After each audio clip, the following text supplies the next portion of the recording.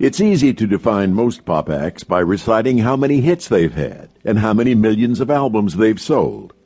But these conventional measurements fall short when you're assessing the impact of the Beach Boys.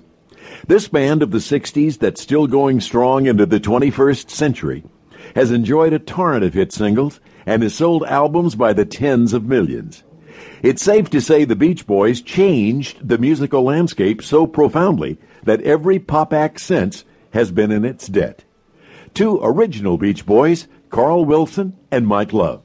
The first thing I remember of the Beach Boys was when Dennis and Michael came back from the beach one weekend.